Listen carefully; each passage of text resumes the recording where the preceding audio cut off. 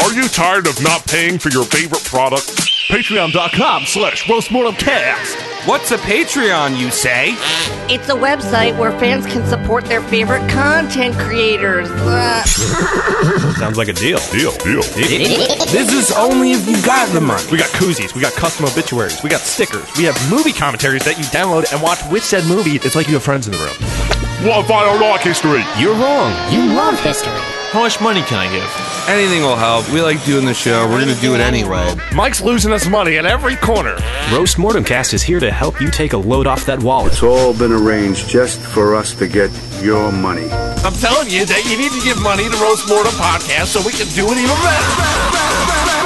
Are you tired of exploiting these four men? Or you could even sponsor. You got a stupid-ass business? I'd love to talk about your business. Point to point. I'm too busy to read. Where can I find this podcast?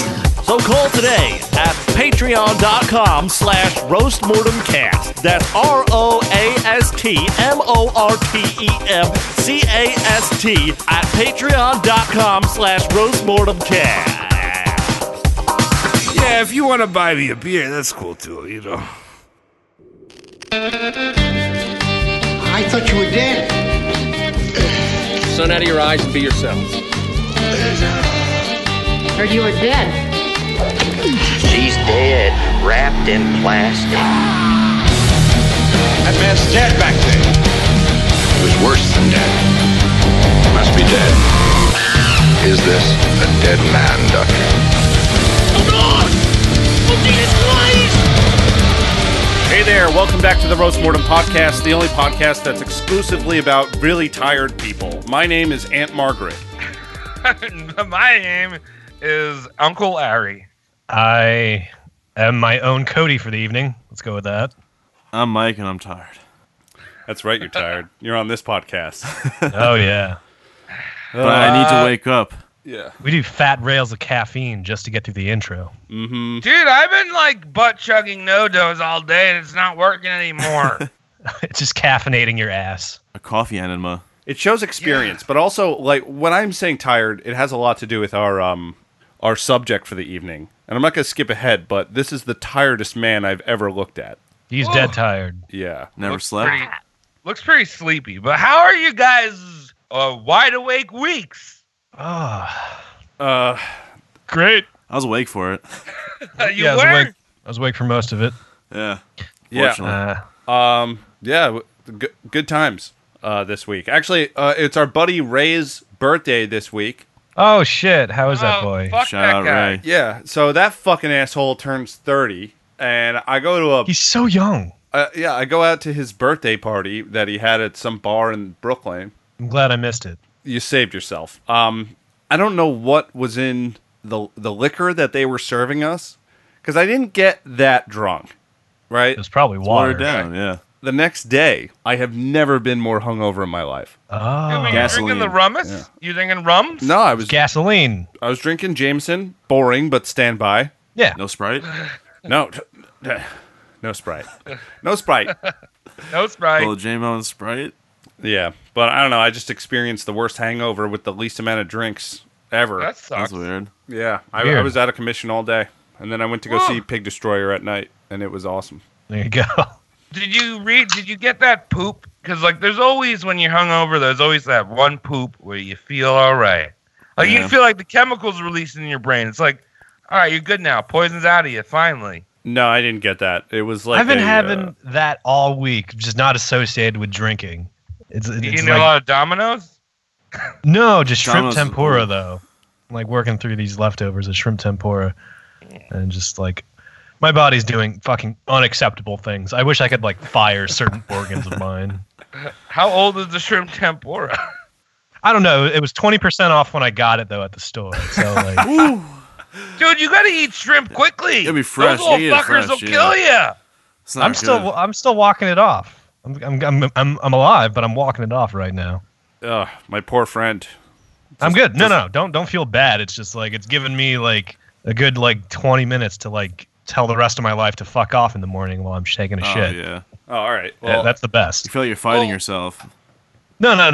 It's all easy going. Instead of talking about my week, I'm going to enjoy an excellent hangover tomorrow because I'm going to have one of these Buzzball chillers. Comes What in does this that do? stupid can. It's like That old doesn't look scrotum. recyclable. Yeah, for those of know. you who can't see this, which is everyone who isn't the four of us, Travis has what seems to be a baseball. It's a baseball that says pineapple colada chiller, orange wine with coconut and pineapple lime juice and natural flavors. Buzzballs chillers. It's the perfect vacation drink for the unemployed. Yeah. Ah, that's great. You go to your local 7-Eleven and get these Buzzball chillers, bro. Ah, it's only Who paid you to say 15%. that? But dude, on the side of it says women owned. So Hey, there you I go. know it's. But you own that right now. Ah. Does that make you a? Do you identify as a lady? I don't know. Their slogan is "Have a ball in your mouth." Okay, leave it up to a bunch of women who have never had balls before to say "have a ball" with And sell something. balls to guys. Yeah, exactly. Oh. That's terrible. I mean, What was lady- the flavor again? Pineapple colada something. Pineapple colada. Oh, Yeah, man. pineapple colada chiller. It wasn't chilled either. It was just on the floor. So you had warm balls in your mouth. Room temperature. Well, that was good. It's almost as terrible as who we're going to be roasting tonight. Really? Good.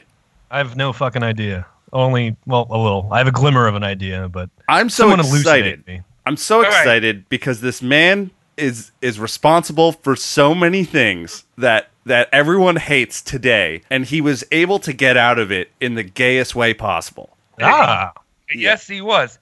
And Mike, I didn't ask about your week, but have you ever gone hang gliding, Mike? You've been Hang hang gliding? gliding? Yeah. Like what? Flying a kite? No, Yeah, dude, that. it's like you're in the kite and you hang You are glide. the kite. Be the No, kite. I've never done Mike. that. Oh, okay. I would always Well, be like me- so scared it would like just go backwards. I'd be like midair, and the wind would just take me backwards, It would to you.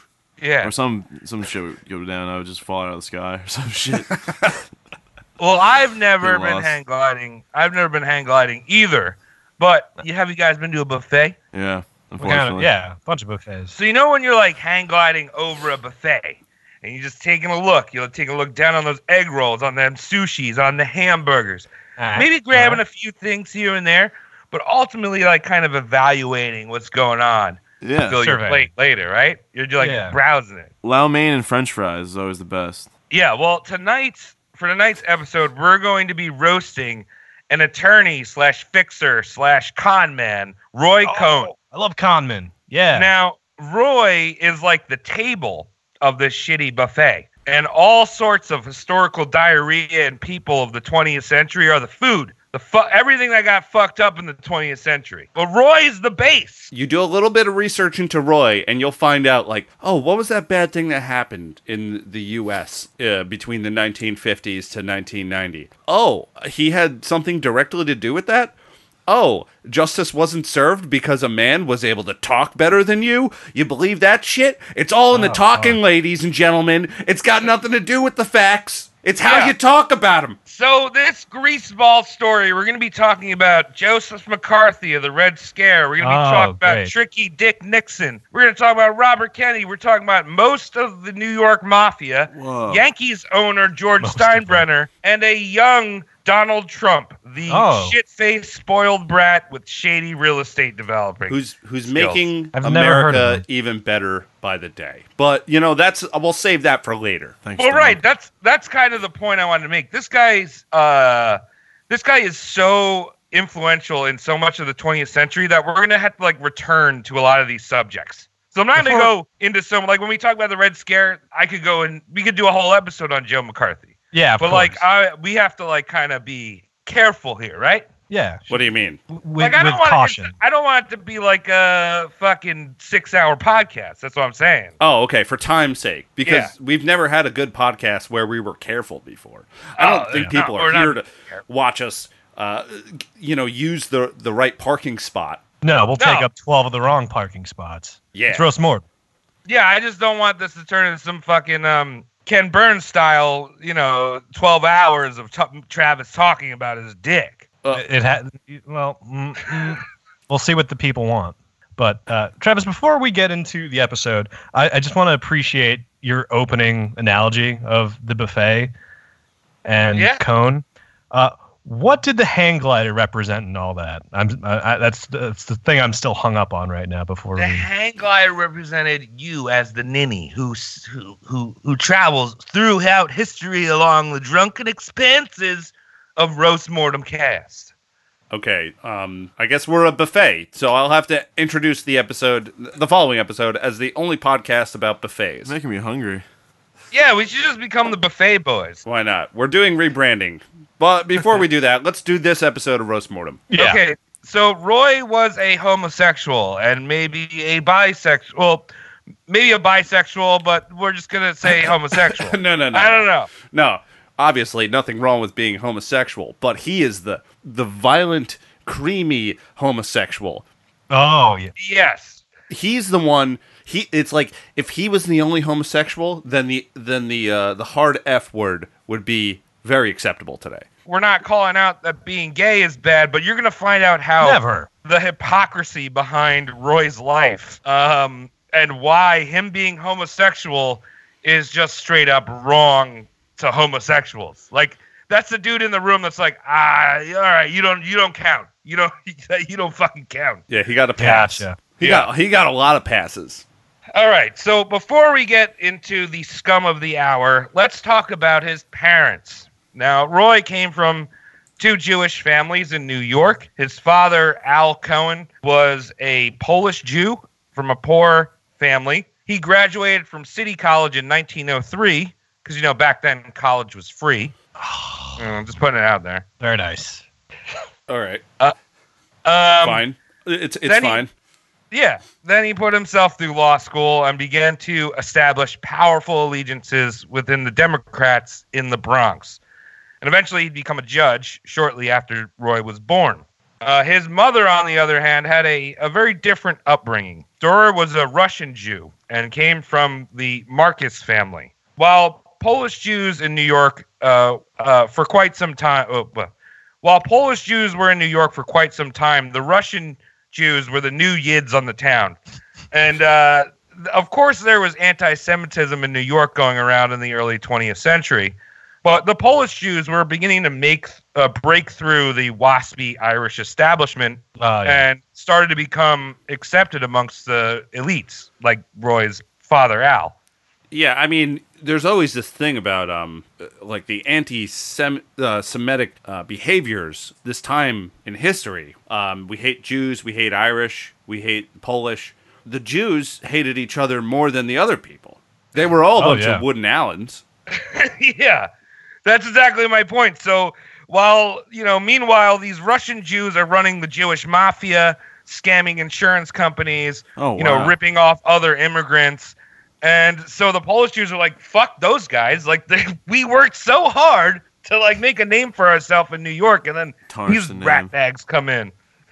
Right. It's a cultural hazing. Just think of it like that. Yeah. I like this. So Dora's family, the Marcuses, were pretty notorious. Her uncle, Bernie Marcus, was swindled hundreds of thousands of dollars from fellow poor New Yorkers by setting up the Bank of the United States. Never heard of it. So what he did was he spent and invested the customers' money into property and other bullshit. So the bank had nothing in the vaults when they wanted to remove the money. Don't do that. Well, that came out during the market crash, correct? Well, actually, this was like a predecessor of what happened with the Great Depression. Okay. So Uncle Bernie was like, I'm just going to use all the money, and then, It's fucking free. It'll come back. Well, yeah, it'll come back like the tides. So in order to cover his paper trail, he burned all the paper, all the bank records of him doing all this shit, and that stunt ended him up in Sing Sing.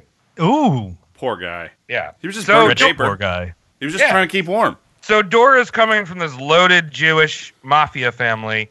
You could basically call her like the original Jewish American princess, Jap. Yes. Like anything she wanted, she got. And it said that she was loud, unapologetic, uneducated, and fucking ugly. She is so fucking ugly. Like, yeah. You look at Roy and you're like, not supposed to be born like that. You look at her, you're like, holy shit! Like you made it good, Roy.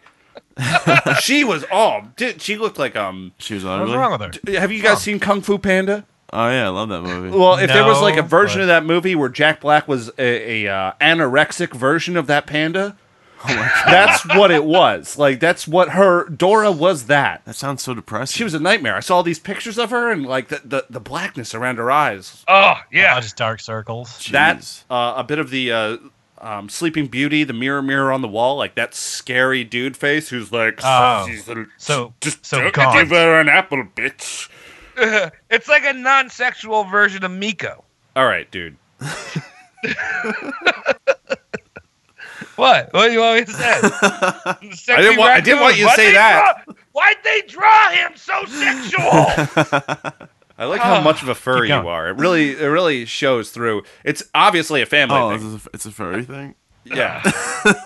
No, it isn't. I'm Travis. just saying, cartoons is porn. I know. Okay, I get it. You're out there in Portland. You don't have to behave the way we're behaving right now. I know that you got a 3-inch butt plug tail coming out of you. That's all raccooned up. You're Davy Crackass. Okay, so enough of that. Enough of that. Dora was unmarried by the age of 30, which back then just didn't happen. But no one wanted to fuck, you know. Yeah. And then all of a sudden, Al Cohen, he's a lawyer at the time, he was like, "Yo, I can use the Marcus's sway to get me to become a judge in New York." So he bit the bullet and married Dora. Yeah, I biting don't the know, bullet. That term to describe a marriage is just never a good sign. I feel like there needs to be a system in place now. We like to call out privileges. Uh-huh.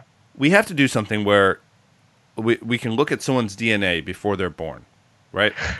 And if it's a girl and their parents are very wealthy, and in the future they're going to be very sexy, that kid has to go to a poor family. Yeah, and then sure. vice versa. If a poor family is having a really ugly girl, rich person has to adopt them. Just trade it up. Yeah, because then we won't have lonely people anymore. That's kind of even. Well, Makes it more even. switcheroo. Yeah, privilege. There you So go. Dora and Al had some troubles conceiving Roy. And in Roy Cohen's own words, he said they had to blow air up in there to clean out her tubes. Ooh. No, they Wait, didn't. like dust off?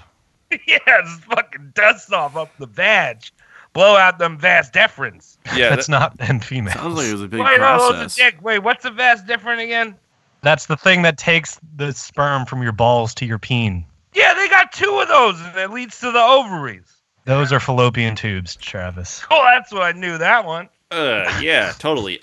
Yeah, I can see it. Oh, we're having a hard time making a children right now. Something's wrong with this machine.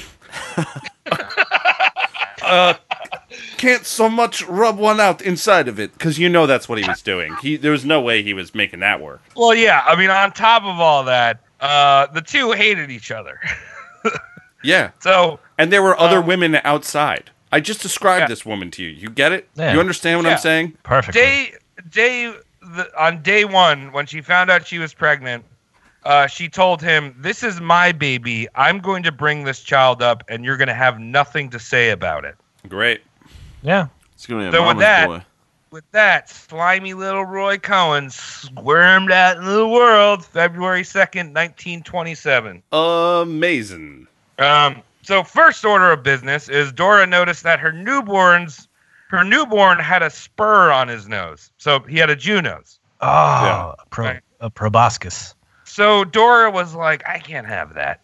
So she took her little human maggot and brought him to a surgeon and had him do some baby rhinoplasty. Because that's what a good mother does. Yeah. So they just held his face to like a belt sander or something? Well, the surgeon fucked up, and Roy forever had this massive scar on his nose that kind of looks like a butt crack in the middle of his face. Yeah, it's true. All right, I gotta Google this. Yeah, me too. Yeah, look Don't wait up. Don't Google too much, because there's All right, pictures that I'll wait. need painting. Yeah. I'll wait. For this. Roy continued his plastic surgery obsession much later in life, and we will talk about that later in life. In our lives. In our lives. You're not wrong. 30 minutes-ish. So Roy was an only child because Al and Dora no fucks each other's. And it was one and done. You know what I mean? It's like, all right, you have a kid. It's cool. And then he's growing up in the Bronx with an extremely overbearing Jewish mother. And, I feel like when you have an overbearing mother, we always have an interesting story. That's kind of like Frank Sinatra, right? Well, yeah. So Roy got very good at manipulating his parents off of each other. So Roy was never told no. And Dora also whipped the fuck out of Al because she wasn't happy living up in the Bronx. She felt embarrassed. She thought the Bronx was for poor people. Ooh. So one day she just used Al's money and moved to Midtown Manhattan into a Park Avenue apartment. And she left Al a letter in the empty Bronx apartment that said, "Dear Al, I have moved to 1165 Park Avenue. Your furniture is there. Your supper is there. If you want to eat, go there tonight." Oh, was that the last time he went, by the way? Oh, no, he went there. Okay. Just imagine going home and, like, your girlfriend or wife is just like, you clean the apartment and there's a letter there, right? I think that I mean, I don't know how often that happens, but I'm not surprised. No? No. I mean, maybe I know. If it happened to me, I'd be surprised. Well, I'd be pissed she took my money and did that. Didn't tell me. She can leave, but, Just took your money, though. I mean, fuck. The money is important. Yeah. Because you can't... okay, so an old wise man who was way too horny once told me that you're never going to lose pussy chasing money. But, on the other hand, you will lose money chasing pussy. True. Is it? Absolutely true. This man was horny and he had done a lot of sex. I can see you not getting sex if you're too money oriented. You know what I mean? No, because women love money. Oh, okay. So it's like a catch negative 22 then. And to be fair, everyone loves money. I just can't. I can't fucking bosom my way into a fucking paycheck. I can bosom my way in. Someone will pay for you. Yeah, dog. I'm a little jelly boy. Help me. And speaking of little jelly boy, I think the buzz ball kicked in, and so I need to go shoot it out of the front of my body. All right.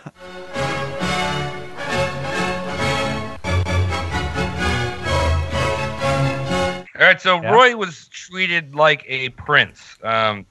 He would demand that food be returned if he didn't like it, if they were going to a restaurant, just Spoiled by brat. throwing a fit in the restaurant, screaming at the waiter.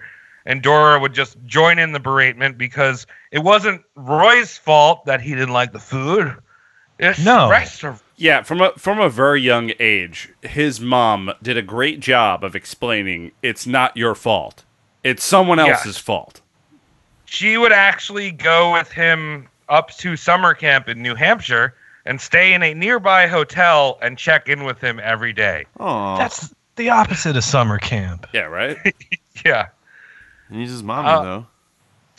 Roy, as you can imagine, was a nightmare in school. He attended the Horace Mann School in the Bronx, which was one of those private high schools that give you a shoe-in to really good colleges. We've mentioned them before on the podcast. I think it was Collier Brothers. Oh, yeah? Them or someone else, but yeah, Horace Mann, one of the funniest named schools of all time.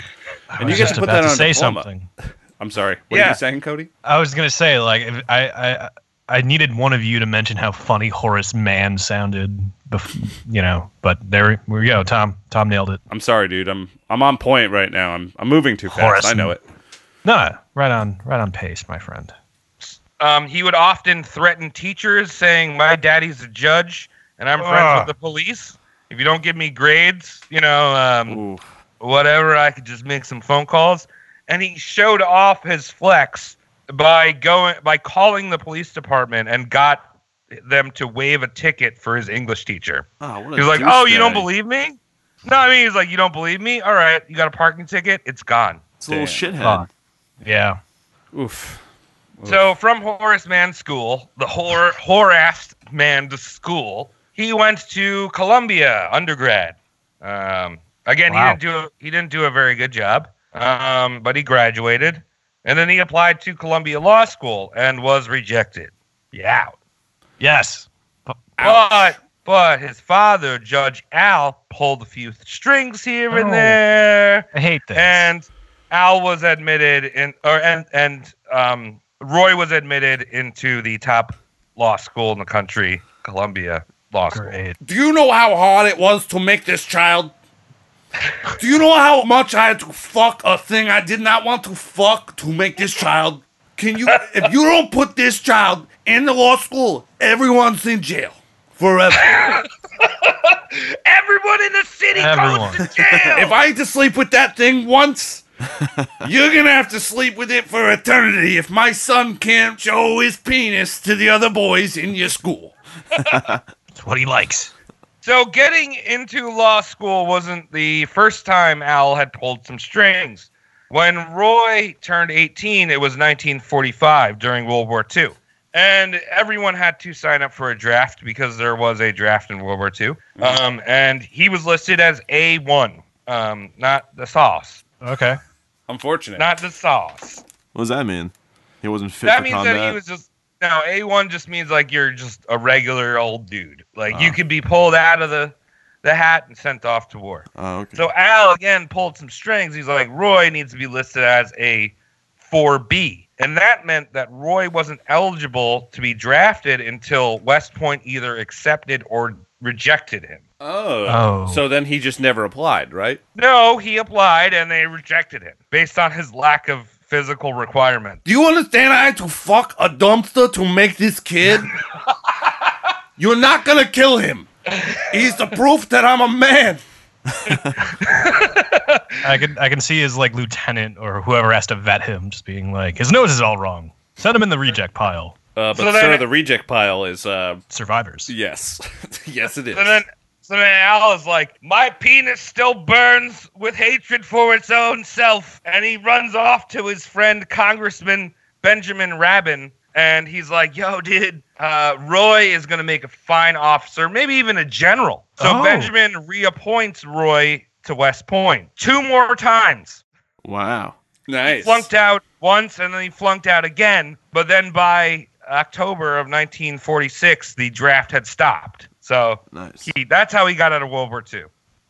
Dodge that one. It's either dad or mom for a lot of these draft dodgers we speak of. And then the draft was reinstated again in 1948 for the Korean War. Okay. But Roy simply signed up for the National Guard 2 days before. Smart. And obviously he's received special treatment in the Guard. You know, he only showed up to about half the required drills. I like this because you can really tell he's smart because when you sign up for the National Guard, you know what's not in the nation? Korea. Yeah. Good point. Yeah. Mm-hmm. Yeah. Very true. And what do they do over there? What's the training? They just jump over filing cabinets that have been pushed over? Yeah. They avoid stepping on snakes all day. I think you just hang out. Hang out. Wait for something to happen in America. Eat Taco Bell. Yeah, they're playing dodgeball or Marco Polo when you're not looking. Yeah. There's a bunch of snakes. Cody's right. You ever seen the movie, what is it? Apocalypse Now? Yeah. When they go under the lettuce that they put in the mud, and they had to crawl through all the snakes, and then people are shouting over their heads. Don't step on them. Yeah. Don't step on them. So that's what step on snake. That's what training is. Remember when she shot that baby out of her in that pool? That's pretty insane. Yeah.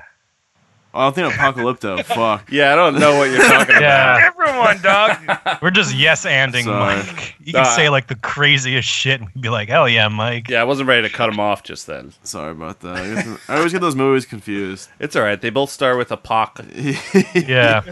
So Roy passed the bar in 1948 when the day he turned 21. And that same day, thanks to Papa Al and also Roy greasing the palms of a few mafioso bosses, which were the Democratic leaders of the legendary Tammany Hall, which you mentioned before. Hey, boss tweet. A guy named Carmine DeSapo and Frank Costello. They just sound evil. Roy landed himself a job at the United States Attorney Irving Sapol's office as like a gopher guy. Mr. Calm, I understand that, have some garlic bread. I understand that you had a really hard time fucking your wife to make this child. And I understand that you're a judge. So how can I help you today? Do you want me to keep your walking sperm alive? I want to Yeah. call more people walking sperms. Wow. That wasn't racist. So you guys know what happened post-war, right? Like, logically in America. Yeah, we made a lot of money. Made a lot of money, but we also really scared of them communists. Oh yeah. I mean, they only helped us take down the Nazis. Why would we be afraid of them? They won World War II. They want to tell us where the money goes. They're the other Fuck winners. that. Fuck those people. Fuck them Reds. Well, you know what? I gotta say, because a lot of really far right people who are like, fuck communism and fuck the government taking my taxes. If you think about it, if you're a communist, you don't have taxes because it just all goes. It's gone. You're just a part of the cog. So I don't trust those people because it's a circular logic thing. I'm not a fan of communism whatsoever. But if you really want to go far right, you're going to be communist because you hate taxes so much you don't even want income. Yeah, it's like a globe. It sounds good on paper, communism. It's like a globe. You just go too far right, suddenly you're on the left. 24? Yeah. You just said it sounded good on paper? Yeah. Well, I remember when I was 24. Oh, I thought you were talking about the show 24. It sounded good on paper. It's a good show. I just too. got that. I just got that. Saves the Thank world you, in Tom. 24 hours. Love that show. So that's the Red Scare, right? We're talking about the Red Scare here. Right. So young Roy starts to make a name for himself on the national stage by prosecuting 11 members of the American Communist Party during the Smith Act trials in New York. Spooky. Now, a lot of these convictions were due to Roy's fantastic ability to coach witnesses.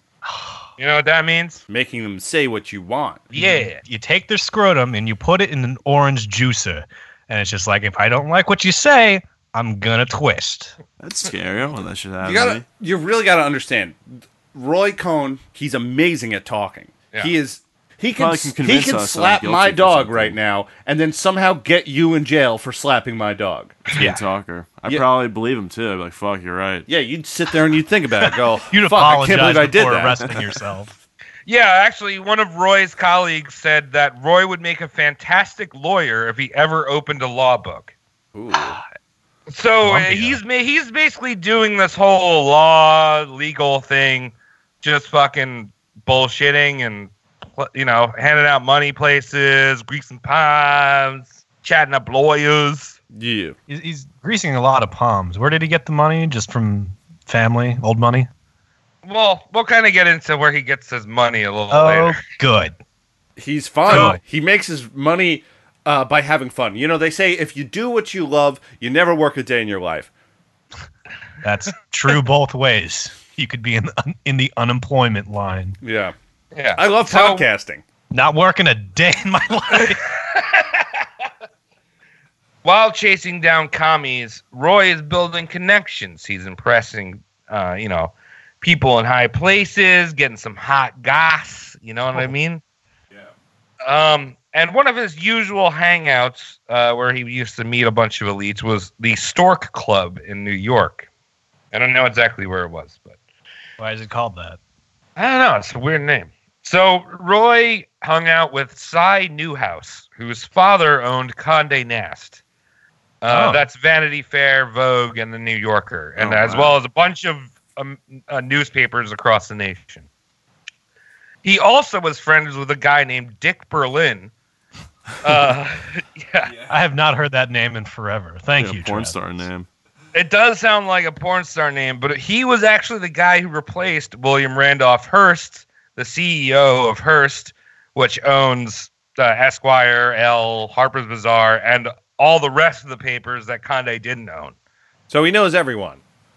Yeah, I mean, Roy knows everyone. He's like a really good ability at just kind of knowing everyone. But these two guys are really important because they control the media. Right. Like I mean, I've said that for years, too. Like, you find one guy named Cy and one guy named Dick, and then you explain that to people. They'll do whatever you want. I mean, I would have picked Duck as the second guy. Yeah. Cy Duck, you're... Oh, Pokemon! Little Cy Duck! I hate this podcast. So, these guys are good dudes to know if you want to spread dirt. But now, how do you get that dirt? Well, Roy had heard some news that the closet cross-dressing founder of the FBI, J. Edgar Hoover, was going to be at the Stork Club. Nice. So, you know, there's J. Edgar Hoover. He's bopping and booping around. And Roy comes up to me. He's like, hey, I don't like commies. I also have a non-conventional sex life. Let's be friends. Yeah, that goes a long way. Sure. So Roy gets into bed with the FBI and two of the nation's biggest media outlets. Probably literally. Yes, maybe. Yeah, I mean, definitely literally. I mean, if you scraped this guy's stomach in his grave now, you will find DNA evidence for all these people.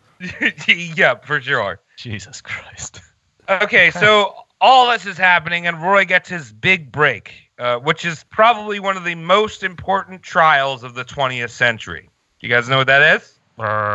Watergate? No, he we're didn't in get the Watergate. It was a McCarthy one, right? It was the Rosenberg trial. Okay. What was that? So this was the trial of a husband and wife, Julius and Ethel Rosenberg, two Jews in New York that had slipped the Soviet Union secrets of the atomic bomb. Oh, I remember these assholes. Right. They were I spies? have no idea about this. They actually... You didn't know about these guys? No. The whole thing was a witch hunt.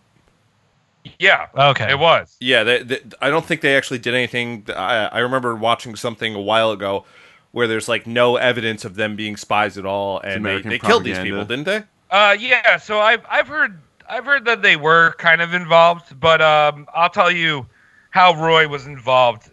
So he was part of the prosecuting team for the U.S. Attorney Sapol, right? Mm-hmm. And he came up with some pretty unethical ways of stacking the evidence against these two. Like you said, Tom, it was like kind of a witch hunt where they were guilty before there was any evidence. They were right? planting evidence. Kangaroo trial. He's feeding shit to the media about these people before he even knows any information. He's hanging the Russian flag in their living room, setting them up and shit. Yeah. They're never going to find a fair and balanced jury, ever.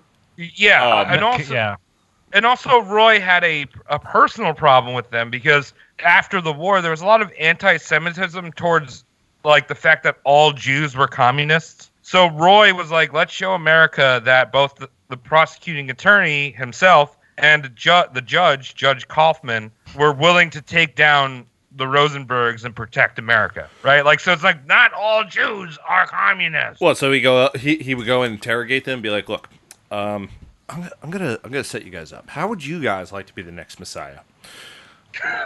Basically, nice. I'm gonna make us work in this country. You know what I mean? Come on, little bro time. You, me. You know, yes, I might be sending you to a death sentence, but also, come on, we're on the same team. I am helping the world accept your people by killing you. Come on, Jesus good. too, Sounds Super good. Jesus, bro. Yeah, Jesus 2, Electric Boogaloo. So Roy actually flew out to Los Alamos National Laboratory, where he strong-armed Ethel's brother, David Greenglass, who was a nuclear scientist that had passed off information to her husband, Julius. And then he coached Greenglass to testify against his brother-in-law in court. When to lie, what story to tell. And Greenglass was like, all right, if I do this, I get off the hook, which he did. And also, he might be able to save his sister from harsh prosecution. Okay, nice guy. But this was all lip service, because when it came time for Judge Kaufman to give his verdict, Kaufman was looking at life without parole for Julius and just a heavy sentence for Ethel. Oh my god! But Roy came in and was like, "Hey, Kaufman, you should give them both the death penalty." Now I know what you're thinking. Jews, right? Well, I'm Jewish. Just look at me. My mom had my nose removed. I'm Jewish. Look at the gold star. So Roy's convinced, obviously, like you were saying, Tom. Roy could convince anyone, and his persuasion worked. So these parents, Julius and Ethel, parents of two young boys, on June 19th, 1953, were both sizzled on the electric chair. Oh, fuck. Now, Julius died after the first electric shock. Ethel, on the other hand, was given the normal 3 electric shocks. They went like... a little extra. And then was removed from the chair. The doctors were like, oh, shit, her heart is still beating. So they strapped her back into the chair, gave her 2 more shocks, and the witnesses say that smoke rose from her head. Holy shit. You gotta wet their head. That someone's every day at work. See that shit. That's normal stuff. I mean, you got to make whitefish somehow. Do they wet down those chairs too before they electrocute people? They wet the headpiece in your head. Oh, that's so terrible. Why does that bother you? You're supposed to do that so the hair doesn't catch on fire, Mike. Oh, just a wet head? Oh, dude, they put some damp. Anyway. They put some damp on you. Ooh, not the hair. I just pomaded that. I'd like to be zapped to death in my nether regions, perhaps. Something I could wear something over. I need to look good at my funeral. So with all this with this anti-communist trial putting Roy in the spotlight, I mean, he was literally on TV. He got the attention of Joseph McCarthy, and the Red Scare. He's the Hollywood blacklist boy. And McCarthy was a wicked drunk and deserves his own episode. But we'll talk about how Roy fed into this 50s communist hysteria. Scare hysteria. That's a hard thing to say. Hysteria. Hysteria. Red Scaria. Red Scaria. The Iron Curtain. That's different. Isn't it the same thing, kind of? I don't know. I'm busting your chops. So McCarthy, under the recommendation of J. Edgar Hoover, was scooped up as the chief counsel of the Senate Permanent Subcommittee of Investigations. No, one of those stupid government names. Roy actually beat out Robert Kennedy, who became a lifelong enemy for the position. So Bobby. He got assassinated too, right? Yeah, he was shot in a kitchen and fell into spaghetti. You asked that last episode. Waited you out. Yeah, we were talking about that. You actually asked me on the last episode on the Frank Sinatra one. I did. Not the last one, a couple ago. But yeah, you brought that up, and here we are, a couple weeks later. Deja vu, man. Dude, is your brain a loaf? That's weird. Deja Mike. I think I've done this before. So Roy was pretty much given free reign to go after whomever he liked. And Roy was Roy's bit was a big proponent of holding closed, off-the-record sessions and interrogating suspected communists in these closed sessions. That sounds really bad. Well, you know what they say about suspected communists, right? What? Big dicks. Oh, hung like a Stalin, Yeah. hung like a Lenin boy. He's doing a windmill like Lenin, but then like Stalin's looking at his butthole. I'm going to have to ask you to not record any of this and not talk to anyone. And if you will put that inside of me, I will help you out. So Roy and Joe actually said, Joe McCarthy said that if they couldn't convict them as if they couldn't convict them for communist subversion, they would nail them for perjury. So it's like, we don't care if you're a communist or not. We'll have you lie in court, and then we'll just fucking send you to jail anyway. It's fucked up. That's too much power, yeah. Now let me have it. So Roy ruined countless lives, blacklisting people from the government, either directly by calling them communists or indirectly by leaking information from Hoover that he provided from the FBI to Condé Nast and Hearst. Sometimes the information was real, sometimes it was just made up just to fuck with people's lives. Oh, he's the hero we needed. But also, when you say the information was real, it's like they looked at anything like a red flag. Yeah. You know, like he plays guitar after midnight. He's Whoa. obviously a communist. Oh, definitely. Like it was like nothing here was worth calling people communists the way they did. And when you say truths, it's it's just like he ate ham. He's got a bunch of red He's a t-shirts. Yeah. Yeah, look how red his wardrobe is. He's always wearing red. He only eats boiled potatoes. He put shrimp in between his toes. Yeah. Communist. Yes. Put him in my bed and then in jail. He's too nice. So one of the big things Roy did was that McCarthy instructed him to fly to all the American embassies in Europe and make sure that their books in the library were not dirty, subversive communist books. It's a lot of work. Uh-huh. So a few of the big culprits for communist works were Dashiell Hammett, who wrote the Maltese Falcon.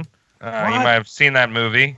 He writes like pulp, fucking detective books that are not communist at all. And African American poet Langston Hughes. Oh. And both of them testified in Congress to Roy in this whole Red Scare thing. Right. But what about the rainbow fish?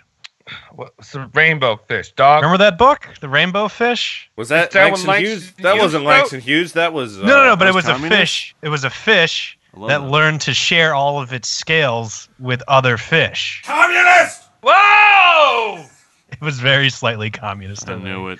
I love that book. Roy recruited fellow rich kid David Shine. Oh, he's my favorite character so far. I love him. I'm so excited for you to talk about this guy. Okay, so Shine accompanied Roy on these trips, and Shine had absolutely no qualifications to be there. He was just some blonde-haired, blue-eyed idiot from a rich family that started yelling how communists were bad. Yeah, but Trav, do you know why he brought him with him? No, I just thought it was just because they were kind of butt buddies. Oh, they were definitely butt buddies. David Shine is fucking hot. He's a hot man. But if you listen to him talk, he sounds retarded. Like, he straight up, he's got nothing in his head.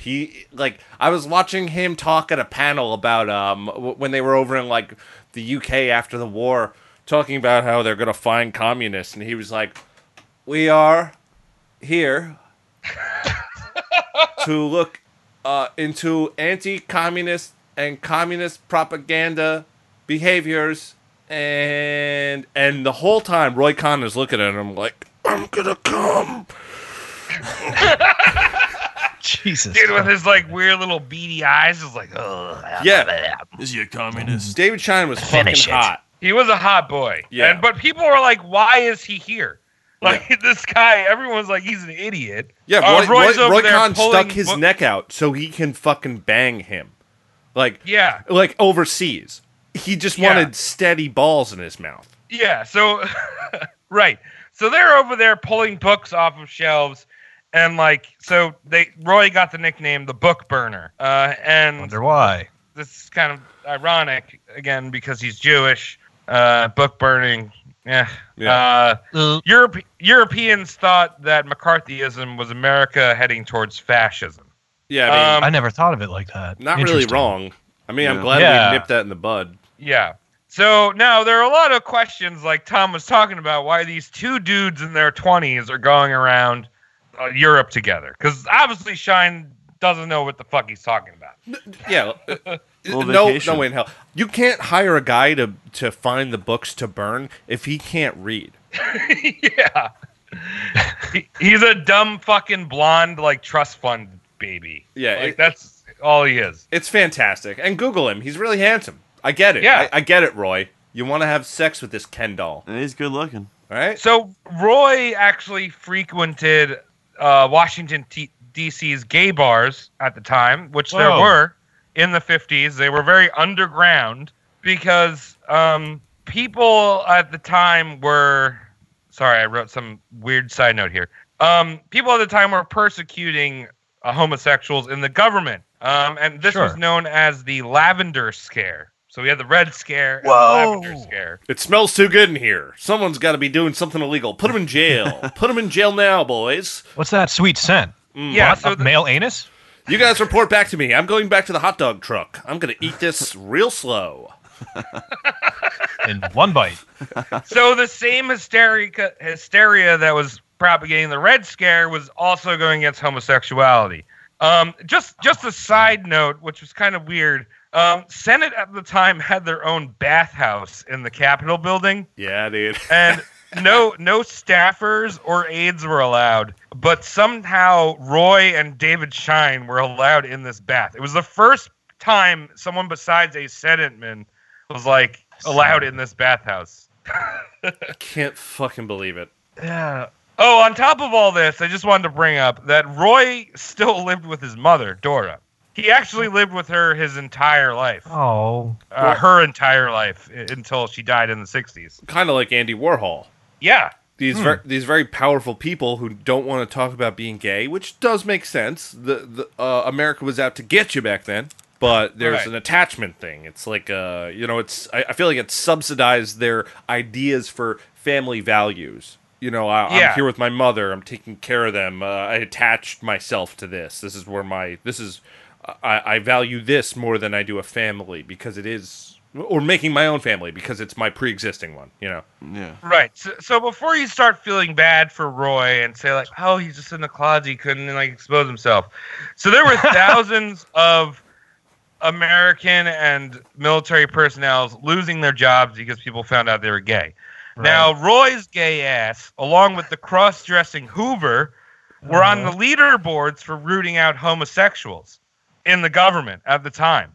Yeah. So, you can't say no, guys, these two guys who are gay are fucking finding gay people and ruining their lives. But do you think if they said no, the government would think they were gay and come after them? They were the ones that were starting this. They are the government that said to do this. Covering their tracks. It's the monsters on Maple Street all over again. Well, actually, probably right before Good that. Story. But realistically, it's like a unspoken truth. Who's the best guy to persecute gay people and find them? Really figure them out. Because if you put a bunch of straight guys at the head of a department that's out to hunt gay dudes, they don't know where to look. Everyone's a gay dude to them. Yeah, you put me in charge of that when I was politically incorrect, Tom. Fucking gay, dude. You're done. It is what it is. What do you do? You fucking your wife make you a sandwich today? You're not going to go get a steak with the boys? Fucking gay. Yeah, and there also wasn't HGTV back then, so you couldn't peer into their living room and be like, oh, he's watching that. Yeah. He found another one. So if Roy found out that you were gay, he would blackmail you. He's like, oh, I found out that you like what I like to do. You're going to lose your job now if you don't pay me or do something. Or do something? Yeah. He would also run scandal in, Hearst and Condé Papers. Now, the thing was, everyone knew that Roy was, into dudes. It was like, for Roy, he didn't see himself as gay or homosexual because in his mind, someone that was gay or homosexual was feminine. Yeah. I mean, not true. It's not true. Not true at but all. I can see how he's using that loophole. It's just like, I don't wear skirts. I'm not gay. Fuck you. Yeah, while he's three-piece peen deep. suit. Yeah, while he's peen deep in a guy. If you've ever by accident seen lots of gay porn, you'll notice that the guys who are performing it are extremely manly. They're just men. Well, it depends on what tab you're clicked on. Yeah, exactly. Well, that's true. It depends on what two straight men having gay sex. They get paid. That happens. Yeah, it's true. All accidentally. All of this is accidental gay porn viewing. Of course, yeah. So the only reason why Roy got a pass was because he was the one holding the power, right? Roy was doing dirty shit. He was in these Washington gay bars, but he's the one that's running the Lavender Scare, so you can't get him. He knows the FBI's. Can't get him. It's like if Jason Bourne was gay in the Jason Bourne movies. Good, can't get him. Jail free card. Right. Yeah. So Roy started focusing the Lavender Scare on the military after they had forced his buddy David Shine to join the military because he had somehow been draft dodging. But what was his problem with gay people, though? Why was he so hell-bent? To contextualize the time. But he was gay himself. Yeah, but no, not in his head. Not in his own head. Yeah. He may have liked to have 2 to 3 dicks in his butt at once. Yeah, but that's not gay unless you kiss. Yeah, that's very true. That's Roy's logic. Yeah, sick in the head. So Roy had poked the wrong anus when he attacked the military because a trial had started against McCarthy, Roy, and Shine that ultimately put an end to McCarthy's special counsel. And McCarthy, a few years later, died of alcoholism. Oh. I wonder why. I mean, it's a good way to, lose your sexual appetite. There were also rumors that Roy and Joe McCarthy were touching butts as well. Yeah. Yeah, they were. They're hanging out all day together, sometimes. Touching. Real world rumor, roast mortem fact. Yes. I like this. So by the late 50s and early 60s, Roy really hit his wild years, right? So if you didn't think this guy was fucking nuts already, it's about to go to 100 million%, Yeah. 100 million of percents, right? So he was the attorney superstar. He had gotten so much. This is when TV first started happening, right? So people were seeing Roy as the attorney, during all this Red Scare shit. Mm-hmm. Okay. So he's mixing and mingling with celebrities and officials. It's very much kind of the precursor to the Kardashian dad guy. Yeah. Very cool. Very cool Not. people. Very normal. Very influential, respectable people. Or like Judge Judy kind of too. We'll see. She actually, yeah, I guess so. Fucking, she's a liar. She's not in New York City. No. Nah, that bitch sucks. See our Lou Pearlman episode. Yeah. So Get Justin Wang's take on it. yeah. Okay, I got to back up a little bit. With Trav, I might have to cut this, but are you going to talk any more about the army thing? No.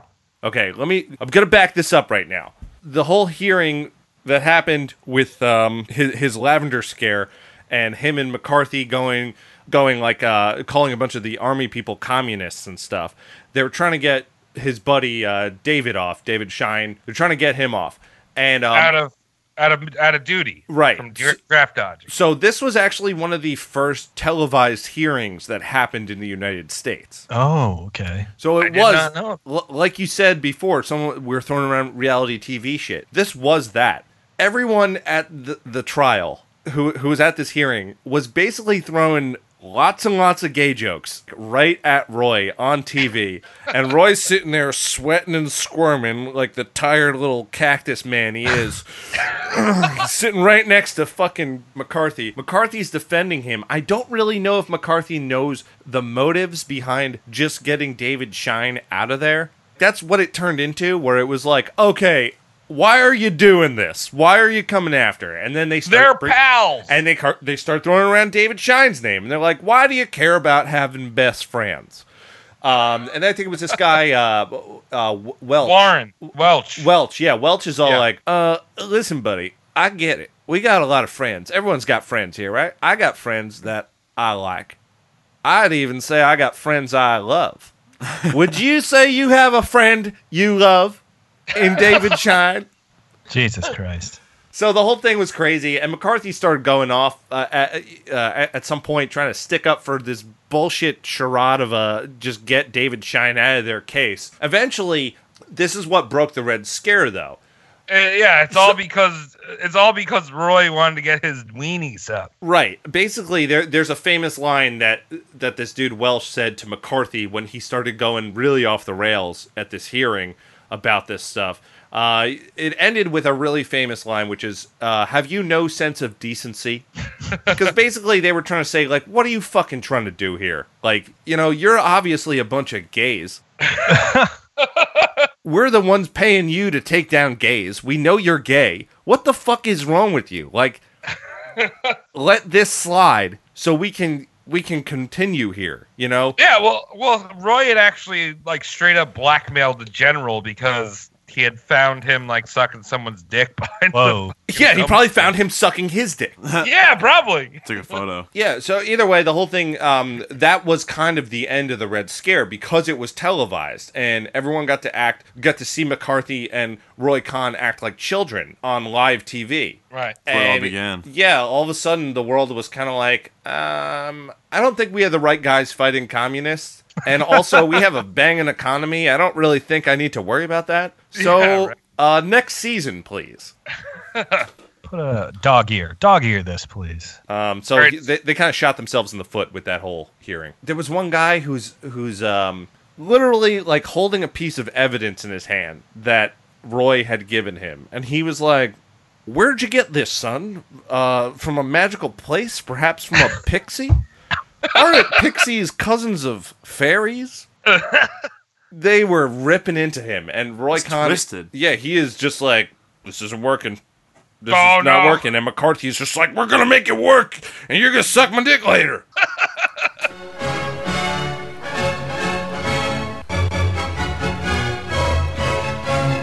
Okay, so by the late 50s and early 60s, this was Roy's real wild years. I mean, he was the attorney superstar, kind of like the Kardashian dad, you know, real important people in America. Uh-huh. Yeah, I love those guys. Perfect. So he joined the New York firm Sachs, Bacon, and O'Shea. Okay. What a name. Yeah. It was like shea butter, but there's bacon involved, and someone's playing a sexual saxophone. Boo boo boo doo doo doo doo. Da, da, da, da. Yeah, it's an awful, awful nightclub. It still exists. But I think it's under a Panera. Oh, you get a soup when you go there. Yeah. I love going to the Panera Club. So that firm actually was under investigations a decade earlier for being buddy-buddy with Hitler. Oh. You don't want to be buddy-buddy with that guy. Yeah, that's not good. No. Well, maybe you do. Maybe you do. What are you looking for? What are you looking for? We got it. You want a vegetarian guy who farts a lot, hates Jews? That's your friend. Okay. That's got your a stupid- friend. It's not my got a friend. I'm just saying, you know. Got them stupid mustache. He's kind of small. My art's like- not very good. Dobermanst. Loves him. So Roy starts doing criminal justice, which was something that his father Al, who was still alive at the time, did not approve of. But the reason why Roy started to do criminal justice was because he wanted to get into bed with the Italian mafioso. Hey, yeah, oh, yeah. Very, Side money. very good spaghetti. Yeah, so It's all right. he represented Vito Genovese, which was our local convenience store. Yeah, Vito Oh, Genovese's. Yeah, well- Genovese. Yeah, we got Band-Aids in aisle 4, and we just got a lot of Band-Aids, really. That's why people come to us. I think one of my favorite Genovese stories, and this is we're shooting, if we were going to make a network, it would be a cross-network promotion right now. The host of Heavy Hole, Justin Wallen, shaking out a poop out of his pant leg in Genovese. Wait, what did I miss? Yeah, what I miss? He'll be on and he could tell the story. Yeah, we can't throw him under the bus like that, but he does tell that story, no problem. So I'd rather it come from his mouth. I'm intrigued. Roy also represented Fat Tony, and also a bunch of other fat Italian serial killers. And I say serial killers because I feel like they never mention mafia dudes as serial killers, but they are serial killers. Dude, no, they're guys with hats who are misunderstood. It's business for them. I feel like it's kind of like they want to do it, but they have to do it. You know. Yeah. All right. So I don't think you're wrong. I don't know. I got a lot. we're not a true crime podcast. We can't No, answer never. these questions. Yeah, we don't know what serial killers are. Okay, so the mob bosses would actually hold meetings at Sachs, Bacon, and O'Shea at their office because they knew the place wasn't bugged, except for maybe by Roy. But, like, the feds weren't listening in, unless if you count Roy, who was friends with the feds. I don't know. It was weird. Yeah, well, he was the blurred line between the government officials and the seedy underbelly. And also, he looked like a bug. And when you can see the bug, your mind is at ease. You don't have to think, well, is there a bug? It's just like, no, this man It's right there. He's got the head of a moth. And he's a tired Nose, moth. too. He eats so much tuna and sucks so much dick that he looks like a moth. Oh, we're going to get into the tuna consumption, my friend. We're going to get into the tuna consumption. Also, fish. just I want to mention this now because we're talking about fucking mafioso.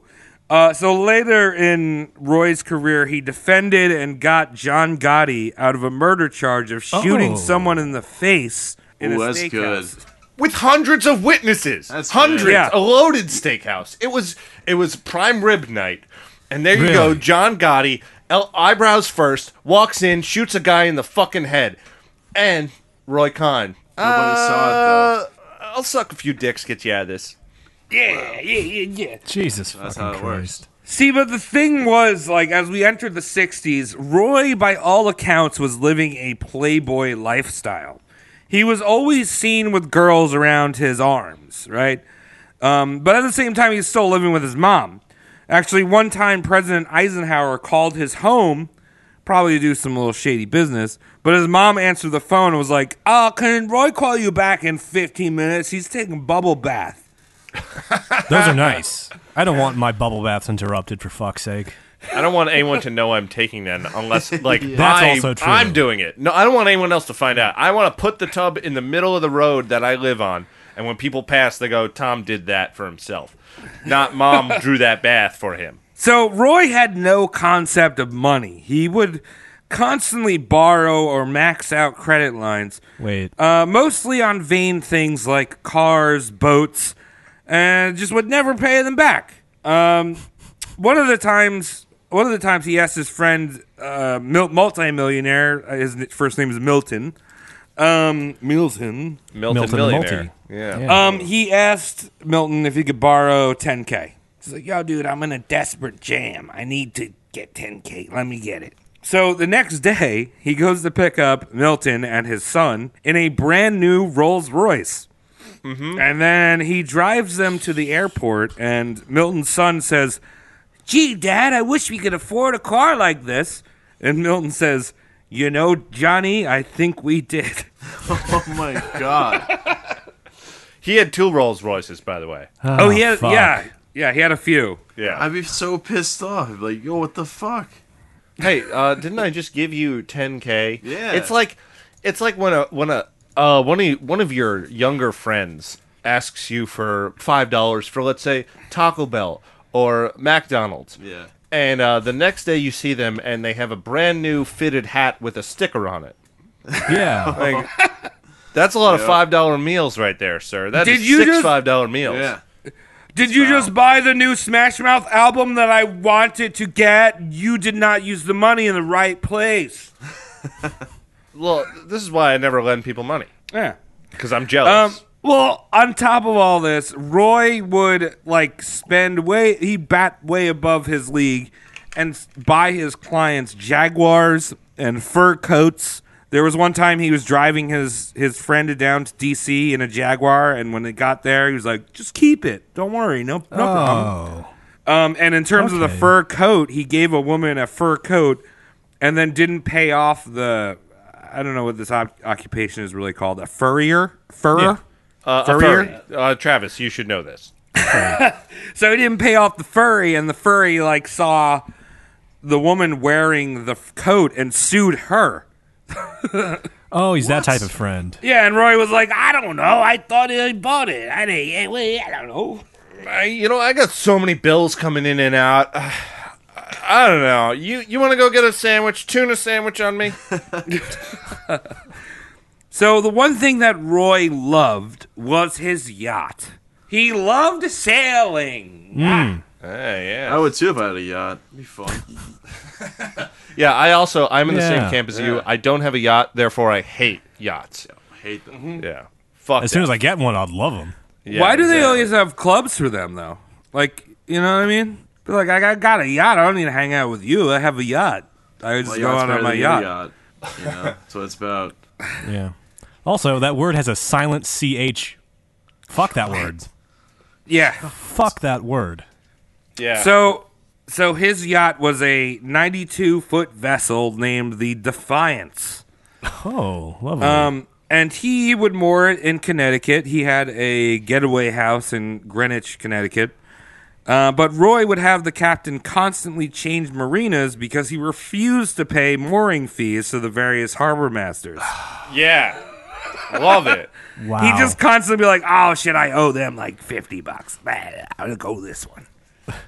With a yacht. He's escaping a $50 fee in a fucking yacht. Yes, very sad people. Yeah. This is how you keep your money. It really is. Yeah. That's how you keep your yacht money. This is how billionaires become billionaires. They know how to do it. You gotta save it. An ill-gotten $50 at a time. It adds up. Eventually. So he hosted everything on this yacht, from outings with presidents like LBJ, Nixon, and Reagan. Also, wild bisexual orgies. A famous diplomat's wife, which was unnamed, it didn't say what diplomat it was, but her boarding ticket was to give every man on the ship a blowjob, including the crew. Wow. Well, that doesn't add up much because, like, once you, how much would a boarding ticket be otherwise? It's like $8.50. You could just bought, $8.50. I don't know. What is that? 1.5 blowjobs in 1960 money? That doesn't add up. It doesn't add up. And when Roy really came out of the closet, which we'll get to, and when he like exclusively fucked men, he basically made this like dream boat. So like all of his like deckhands and crew members, he fucked, and were like these like blonde, strapping young men. Yeah, he was into the Dolph Lundgren look.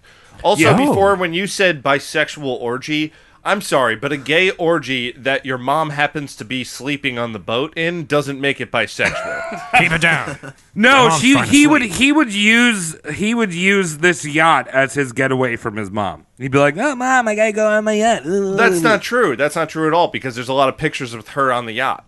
Well, I know, but he would come out with her on the yacht, but like he would mainly use this to escape his life, right? So like, yeah, of course there's pictures of her on the yacht, but like birthday parties, man. Yeah. You gotta you gotta celebrate the old mantis face mother in your life every now and then. Just once or twice.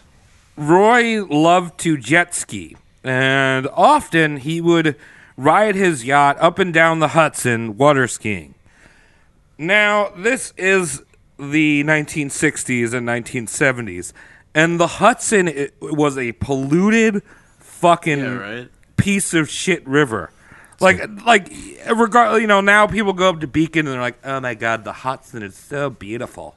Isn't that where all the sewage leads out to? Like all the shit water? It's a corpse gutter. Yeah. Yeah, back then it was like they were dumping fucking nuclear waste and like cars and like fucking crap into this ocean. Yeah, this was not a place you'd want to swim. Most people didn't, but for some reason, Roy, he put skis on his feet. Like, all right, so water skiing, you're already fucked up, and now you're doing it in human feces in a Speedo. Yeah. And the only people allowed on board are Dolph Lundgren-looking sex men. Mom's locked in the basement. Yeah, Mom's in the basement, but she also wants to be there sometimes because she's a people pleaser. She really is. Yeah.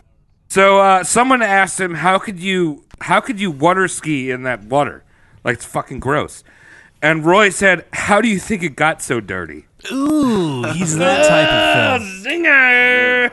Stinky. Damn. Factoid: water skiing, easiest way to get brain-eating parasites. Really? Yeah, because when you eat shit, it just goes straight up your fucking nose at like a high velocity. I saw like an Animal Planet documentary on it. Water skiing. Very dangerous. Awful. All right, so let me tell you the story of the, to back it up real quick, painting more of a picture about his mom, Dora. So when they were very young, they had a bunch of family members over at their house. The place on, what was it, Fifth Avenue? Park Avenue. Yeah. So they had a table of about, like, a dozen or so relatives around. It was her, Dora, Roy, Schmuck Dad, and then the rest of the family. So apparently one of the kitchen staff help that they had died on the job in the kitchen. Oh! And Dora demanded that the person who died just be put under the prep counter. Oh my God. Because she didn't want to interrupt the Seder. I did read that. That's Holy so fuck. fucked. That's terrible. Yeah. Yeah, and apparently like an aunt walked in. She's like, "What the fuck's going on in here?" And she's like, "Oh, don't worry about it. We're good. We'll deal with it later." Yeah, the whole family found out like an hour after she died. Yeah. She's already dead, you really can't do anything about it. They broke the challah. They dipped it in the honey for Jews. Yeah. Gefilte fished up, and right before the main course, that's like, oh yeah, by the way, there's been a dead bitch in the kitchen the entire time. I put her under the counter. Don't worry about tripping on her. I saran wrapped her. She won't leak. Yeah. Okay. So the thing about Roy's yacht is we're going to go back to the yacht. Okay. All right. So the thing about Roy's yacht is mechanically he didn't take care of it. He didn't take care of his cars either. His Rolls Royces were constantly breaking down. And it caught fire and sunk off the coast of Florida, killing one of its burly, strapping crew members. Oh, a Chad? Yeah, he was total Chad. Dude's 21. He looks like college hunk. God, junk. Yeah, he looked like a Raymundo from Rocket Power. Yeah, absolutely. But like a younger version. You know, one that Tito tells a story about in the flashbacks. So Roy was suspected for scuttling the ship in international waters for an insurance claim, which he probably did. Yeah. But there was also some murder charges that Roy was able to sweep under the table because there was some possible sex affair thing with this hunk boy, but, never got solved. Yeah, and also he knew exactly what was going on. He was definitely behind that. He had that thing burnt into the ocean. Yeah. Because right before this happened, he had it moved from his personal property to company property. Yeah. So he couldn't be held liable for it. Yeah. So during... Yeah. I just like the word and then the scuttle. company got insurance money that I'm sure just went, Back to somehow Roy. disappeared from the company and ended up in his bank account. Oops. So during the 1960s, Roy got very close with Cardinal Spellman of the Archdiocese of New York. Okay. And he also was very familiar with the Catholic Church in general, right? But he would take Spellman out to lunches. He'd bring him on this sex yacht. And the thing was Spellman himself was probably gay. And Roy and Spellman were probably boning. But, okay, whatever. Like, priest bones guy. Cool. But... Normal. Let's take that out of context. I've never had sex with a bird before. But disturbingly, Spellman was later caught fucking altar boys and choir boys. No. And he was so blatant about it that he would bring his favorite choir boy around in a limo and bring him to events. That poor kid, man. Would he have him on a dog leash? Well, here's the thing: is the altar boy actually bragged that to other people that he was the cardinal's lover. Ooh, right? yeah, So, I got the best ass pussy. I got the best ass pussy of all these altar boys. Yeah, I kneel the best. Oh, so he was into it. Ding, ding, ding. Look up, the Eucharist is now. I mean, at least he was into it then. I guess it's fine. He's 14. He's 14 and he's... All right, that's too young. All right, no. Yeah. My joke was vile, but your logic is much worse. Well said, Thomas. So now, Roy, let's not assume anything here, but when it came to men, Roy liked them way younger than he was. Mm-hmm. How young? We may never know. But Like he did Epstein hang young? out with an alleged, or with a known boy toucher, and was very, very, very close to Spellman. Are we talking like, I like Kiefer Sutherland in Lost Boys? Like, that's my look? Or is it like, who'd you take out of the locker this week? Jeez. It's pushing who'd you take out of the locker this week. The Hurt Locker. Yeah. Okay, so Roy was very conservative. So conservative that at the end of these ragers, whether it be a openly homosexual rager or something that was keeping more under the wraps, he would at some point during the party, he'd have a mandatory group session where everyone sang God Bless America. What? Why? Because he's so proud to be an American. He was also a registered Democrat his whole life. Yes, he was. He started out as a Democrat and was a registered Democrat, but fell along the lines of conservative. And it came to a lot of people's surprise that he supported LBJ during the 1963 election. But it's not so surprising because he hated the Kennedys, and LBJ had beat them out in the primaries. So he's like, fuck those dudes. LBJ is the dude. Dude time. So eventually, John F. Kennedy became president, and Bobby became the attorney general, and was hell-bent on indicting Roy. Like, Roy was doing really shady shit, right? But like, Bobby was like, "Hey, I don't care what's going on. We're just looking at Roy right now." Roy, well, at this time, pretty much from here on out, Roy is the most openly corrupt person in America. Absolutely. Wow. He is all the Gambino family, all the Lucchese family. He was the lawyer for everyone there. Yeah. He's like a supervillain, kind of. Yeah. And his superpower is persuasion. Absolutely, but Bobby's hatred of him was not stemmed for the fact that he was corrupt, because the Kennedys were also corrupt. Oh, Just putting it out there. What? Really? But it was the reason why was because he had beat him out on the special counsel for Joseph McCarthy. Right? Remember, I was like, hey, like McCarthy, like he beat Robert Kennedy. Mm-hmm. So Robert was just like holding a grudge against Roy ever since then. He was just like, I fucking hate this guy. I don't even know why. So but I Roy want to have sex with his head. Roy took out his hatred on the Kennedys on the high seas. What? Now, you see, he would sail his yacht around Long Island Sound looking for Kennedy boats to egg. He would keep eggs on his yacht and just find like whatever Kennedy boat was there and just fucking throw eggs at him. Now, forgive my ignorance, but does a Kennedy boat have a signifier that it is in fact a Kennedy boat, or was he just egging anything he felt like? It's probably big. Any big boat.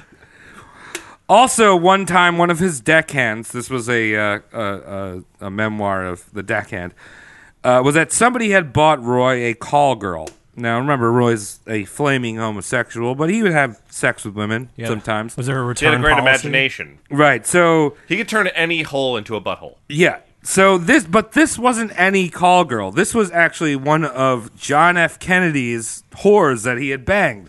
Oh, hey, look at that. So Roy brought her below deck. Got that fucking Kennedy. The poop dick? That Kennedy second fucking sloppy seconds. That's why he got hard. Yeah, right. He and was then able to get hard emerged. because he's just like, you did it to this chick. I'm gonna show you. Suck this, Jackie Onassis.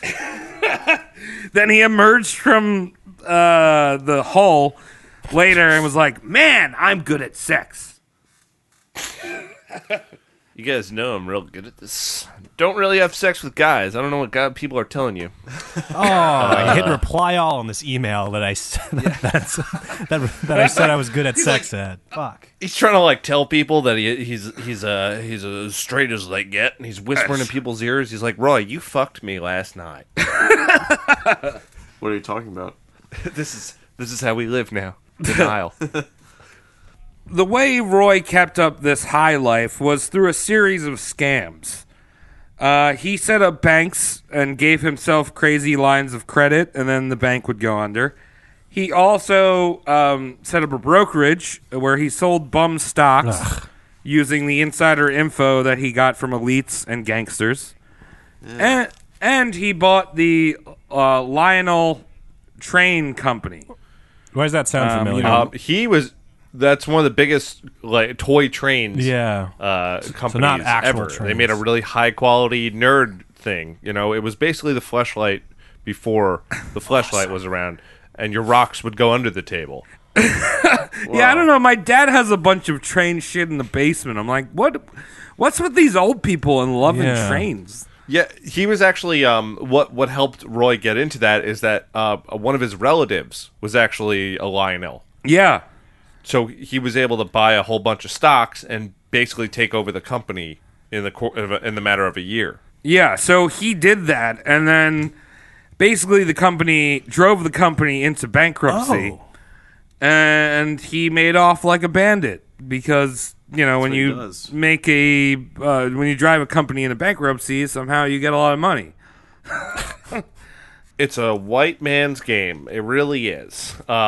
So now you got this, like, and you know what? You know what's funny too? There was no reason for him to do that. He could have taken over the company, just sat on it, and probably would have come out with more money in the long run. Mm-hmm. Because they weren't going anywhere for the next 30 years. Yeah, This started in 59. These Lionel things were still like huge until the 90s. Yeah. Wow. But I mean, that's kind of. I think we'll see how he passed on the torch with declaring bankruptcy on things. I just never could understand how declaring bankruptcy on something can make you gain money, because you're technically supposed to lose money or like be like in bad blood. Well, with that's creditors. probably it. I think you sold Like- your old stock too and stuff like that. Yeah, you probably racked up the debt and then Right. liquidated it to be neutral. That's that's usually how like a bankruptcy a gain earning bankruptcy ploy goes. When you can hide behind an S corp or an LLC and operate in the red for a long time and make sure you're getting paid out of that, right? And then you just say, "Oh, hey, taxpayers, I bought too many hot tubs. I don't know if we can keep the company going. I'm going to keep all the hot tubs. though. Yeah, I'm keeping the hot tubs. All my assets are here. Yeah. You buy private jets. The money's still there. You can still turn that over. Right. So another thing that Roy did is he only used cash, Oh. right? Because he never paid taxes. Like whenever he did attorney stuff, he would ask for a cash advance of like $25,000, and then obviously there would be no like billing, like, oh, I spent this time researching your No case. paper Or it trail. would just be like, oh, I got $25,000. Right. Cool. Yeah. Roy Kahn never wrote anything down. Smart no, man. he didn't. His He's not- handwriting was atrocious too. Yeah, it's hilarious. It's Left no really trace. funny. I saw some of the notes. He writes like, you ever been drunk and left-handed by accident? Yeah. Yeah. That's pretty bad. So the IRS eventually was like, "Hey, you owe us millions." And they're like, "Hey, what about that boat you own?" And Roy was like, "Oh, I don't own that boat. Remember the Defiance?" He's like, "I don't own that boat. My multi-millionaire friend Malcolm Forbes, the guy who started Forbes magazine. Oh, that's his. I borrow it." Okay, yeah, gotcha. That's fine. That's okay. Yeah. Hey, who owns that car? The guy who made the Money magazine. So he never put anything in his name?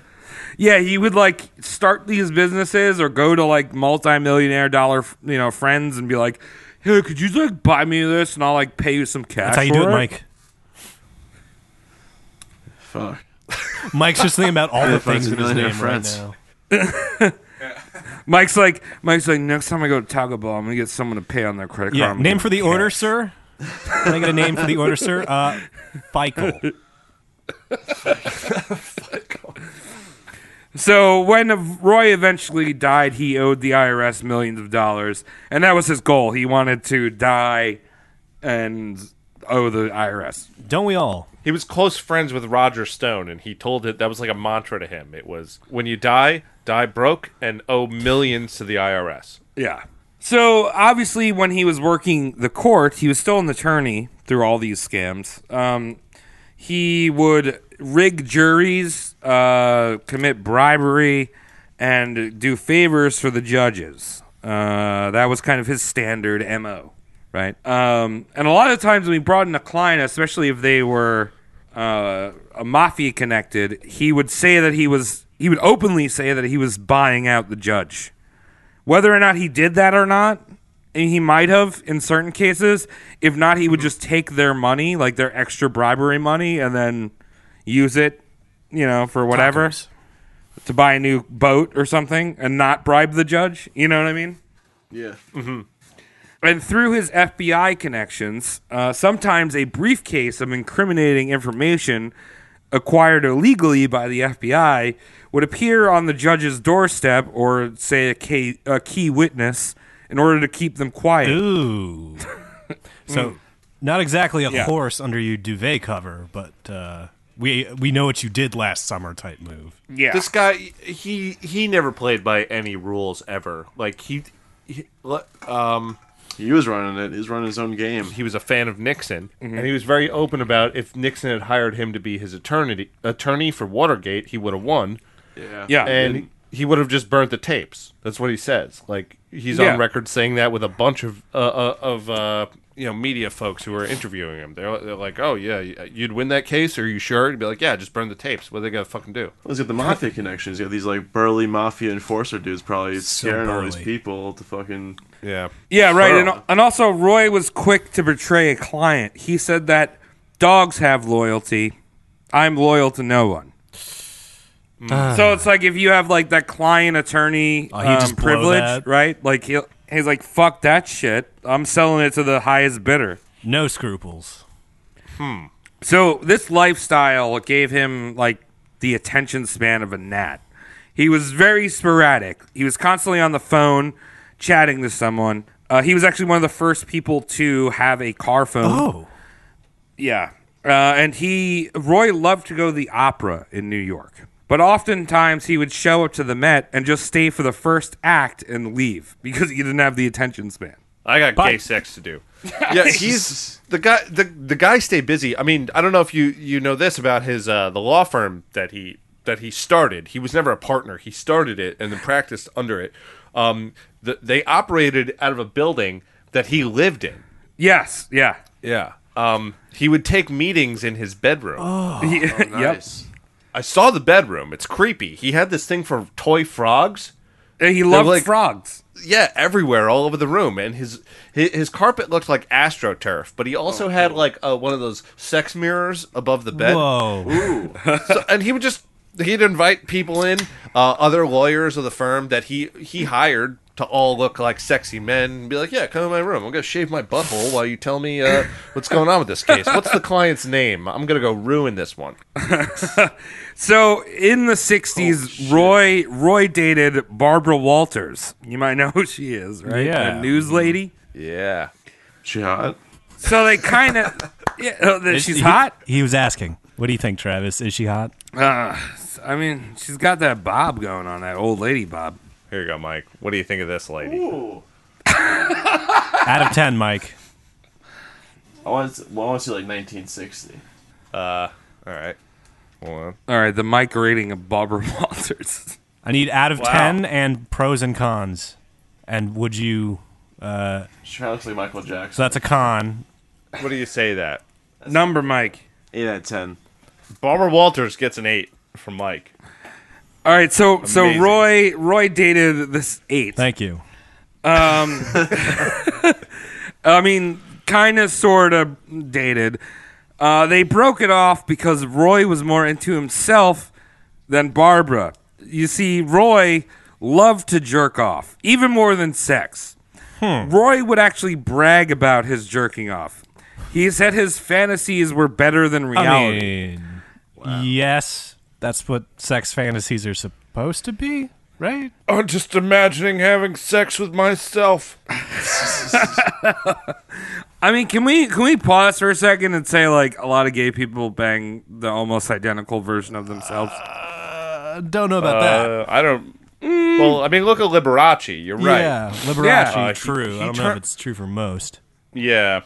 I don't know. I think that might be a bit of a broad brush there, Travis. But I do see the validity of wearing the face you want to fuck. You know what I mean? Well, yeah. Yeah. So Roy actually told Barbara that if they ever got married, there'd be one condition, that he could still jerk off. Which, it's weird because, like, in the 60s, like, oh, you're jerking off, you're cheating on me. It's like, dude, nah. It's fucking choking the chick. It's human nature. You just don't do it. Just likes his solitary that much. time. You Yeah. have to share it. Moderation. Yeah. Just It's easy. Anyone can do it. You just do it once or twice a day. Yeah, and then you just use the vagina to jerk off other times. Yeah, that works, right? You need to find activities to fill your day so you don't do it all day. Right. Like jerking off with the other hand. Or having someone else jerk Or kick you off. flipping, Yeah, right, Mike? that. Exactly. So eventually, in the late 60s, Roy's mother, Dora, dies. Womp. Now, Roy had lived with her this entire time, well into his 40s. Ooh. With Dora... She looked. Oh, yeah. She looks the same now, as she did on her death day. No, I would say about 30 years old. She really looked about the same. She, her just head rotting Inside out of out, right. itself. Just gaunt. Yeah. It's not a good-looking woman. Is I what think I'm we've getting. established. So with Dora dead, Roy became a full-blown homosexual. Now, just remember that what this dude did to gays back in the 40s and 50s, Fucked right? them. So, yeah, he fucked them, but he also fucked them. Literally and figuratively. Yeah. Not like this. So he's probably also the reason why homosexuals are still getting grief today in America in the 21st century. You're giving him way too much credit. No, I mean, because this dude was directly responsible for the election of Nixon and Reagan. And he worked with people like Roger Stone and with Rupert Murdoch, who were well known, aligned with the conservative Christian idiots that like started this whole fucking craze, like gays can't do it. Marriage is between a man and woman. No, that's very true. Ronald Reagan did. He tapped into the televangelist crowd. Yeah, that's what got that popular, because conservatives definitely had their values back in the day, but Ronald Reagan made them not even cool to hang out with. Like, playing pool with where your balls look like the penises. You can't play that game. You got to start over. You got to re-rack it. So Roy actually went to a dinner at the American Preservation of Families, which was a conservative event where it's like a marriage is between a man and a woman. He drove up to this event with his boyfriend, had his boyfriend wait in the car while he talked about how marriage was the sanctity of a man and a woman, then left the event and had wild anal sex with him the rest of the night. How do you explain that to anyone? It's just like, you're going to wait here while I hate on us in another room. Yeah. You're living a giant lie. Well, I mean, it does make sense, though. Like, stay in the car, because outside of the car is a lot of people who don't like you. Yeah, exactly. Right. Very two-faced. Time frame. Hey, Roy, where are we going? Nowhere. No one can know about us. You're going to stay in the car, and I'm going to go talk about how much you fucking suck. And I'm going to come back and have sex with you. So you don't feel lonely. I mean, that's a good way to get what you want, I guess. Yeah. So RFK eventually indicted Roy for a scheme and a shitty business, and it's a lot of legal shit involved. But Roy got out of prison time, which, whatever. He let the fall. He let all the fucking shit fall on someone else. Mm-hmm. Now it's said that Roy was afraid of sleeping alone. Now, maybe this was his reasoning for just bringing a different guy home every night. Because Roy would wake up in the morning and figure out who he was going to fuck in the morning just so he'd have a different asshole to be in at night. You got to live in the moment. It's good stuff. Yeah. Yeah. And now Roy was also a dirty fucker. Now, one time Roy was eyeing up this tall blonde boy, right? And his friend comes up to him. He's like, that guy has genital warts. And Roy goes, oh, well, who cares? Yeah. Brings the guy home. The guy swam in the fucking Hudson. Yeah. Like, I'm not surprised. Like, that guy was probably staring at his fucking genital warts whipping around on the tip of this dude's dick, and the guy's looking over going, that's a lot of weird frogs. Yeah. Roy was like staring at the bumps and is like, yeah, ribbed for my pleasure. Ooh. So, for the record, Roy was a bottom. Confirmed bottom. Yes? Yes. Wow, Confirmed okay. bottom. Yep, absolutely. Is that the equivalent to catching? Yeah, so he's a catcher, Mike. Catching. Yeah. Yeah. To confirm it, Roy had anal warts. There you go. From said encounter. Not too long after this encounter, he was in a limo with President Nixon and all of the president's aides at the time, so like his advisors. And Roy was sitting in the front seat, and all Nixon and his boys were in the back. And Roy was talking to them about some legal advice, right? And this was coming from the guy who was driving. He had his pants down around his ankles, and he had his butt spread up against the AC because his anal warts hurt so much while talking to President Nixon about, like, legal advice.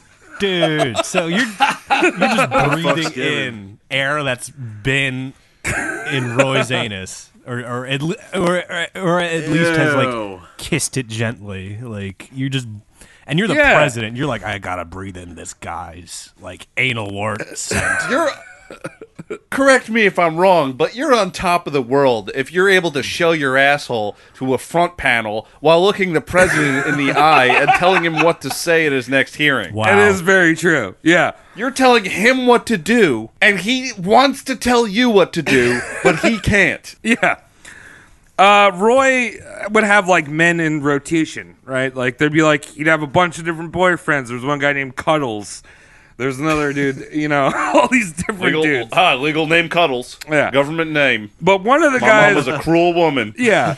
One of the guys I want to talk to is a guy named Milo, who was a married man. He was an Italian man. And Milo would constantly fly between Italy and New York for a bang, you know, for Roy's connections, right?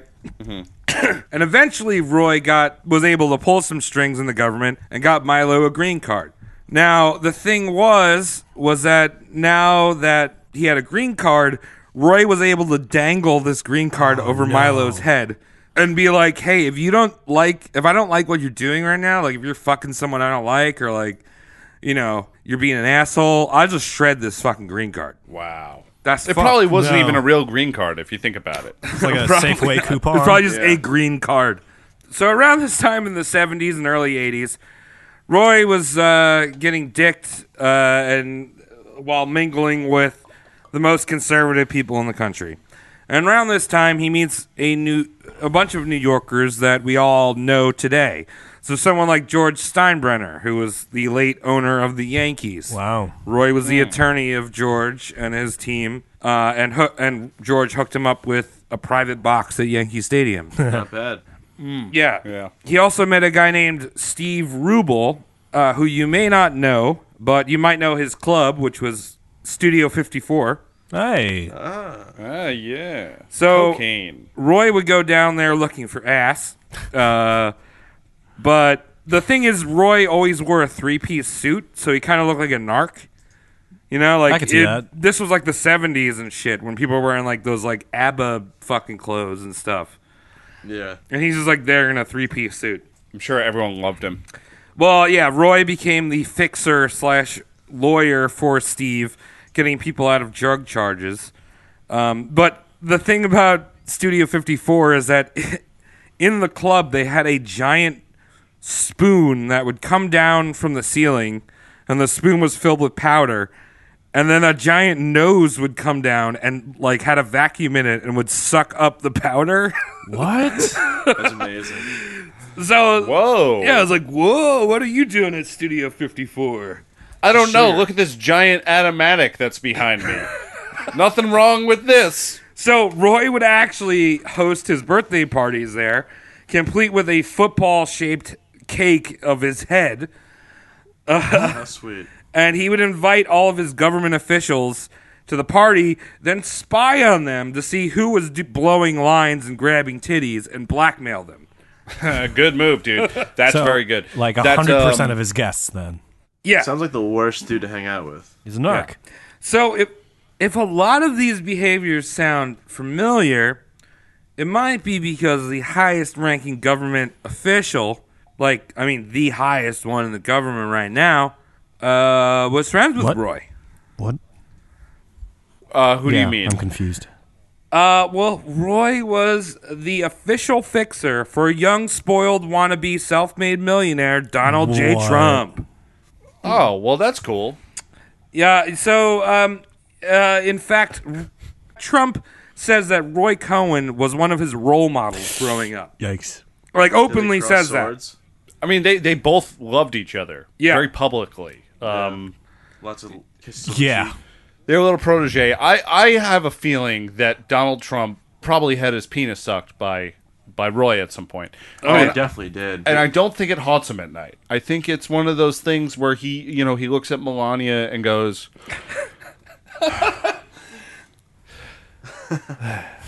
but yeah, Roy designed how Donald Trump talks. Yeah, they had this... Because he talks fantastically. The way Donald Trump talks, you can't beat it.